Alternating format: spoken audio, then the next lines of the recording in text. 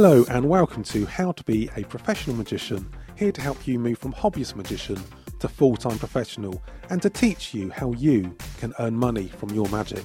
With me, Robert Bone. In today's lesson, we're going to be looking at why pack small and play big.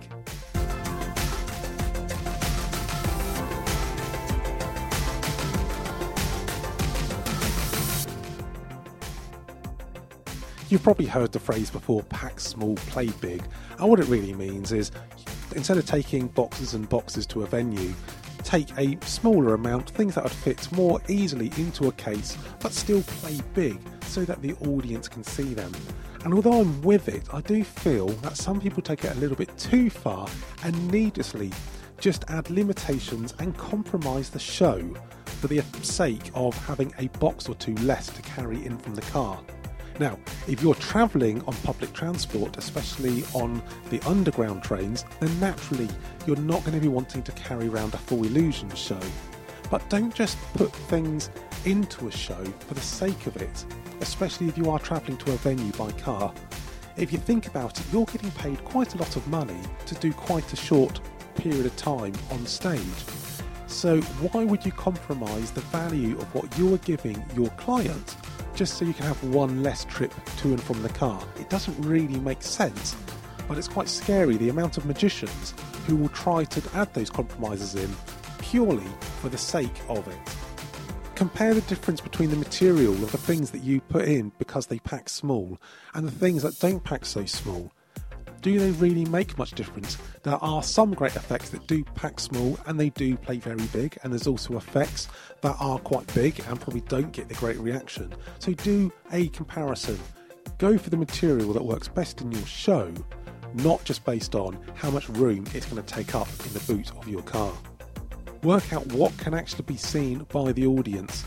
You might want to do different variations of a trick, for example, a mind reading routine. If you're working close up, you can just write the reveal on a small pad of paper. If you're working in parlour, you might want to use a slightly larger notepad.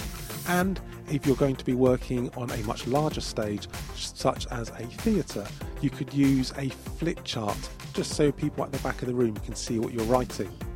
If you do have times when you're going to be working at events where you do have to compromise on the sides, then have two acts. You could have an act that will fit in a briefcase and an act that will fit in a couple of flight cases, and then you know which one you're going to be doing, but only really do that small version when you actually need to do that small version due to the limitations, and be sure that the clients know that they're not going to be getting the full-on act just purely because of those limitations.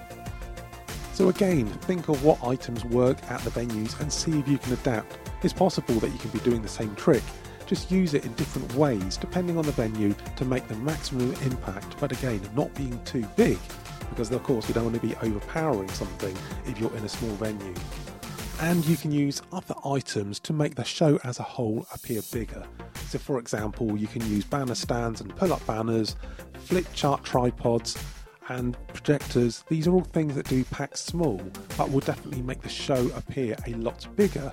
But of course, it's still not going to mean that you're just going to be walking in with just one case under your arm.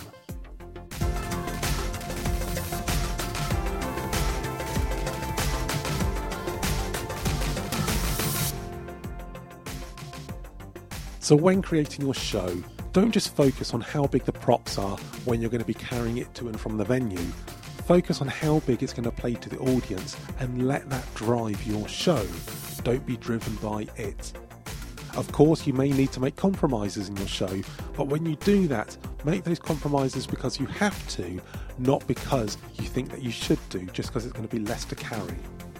If you have any questions about building your magic business, please drop me an email. It's robert@howtobeaprofessionalmagician.com, and head over to howtobeaprofessionalmagician.com for resources and courses to help you make money from performing magic.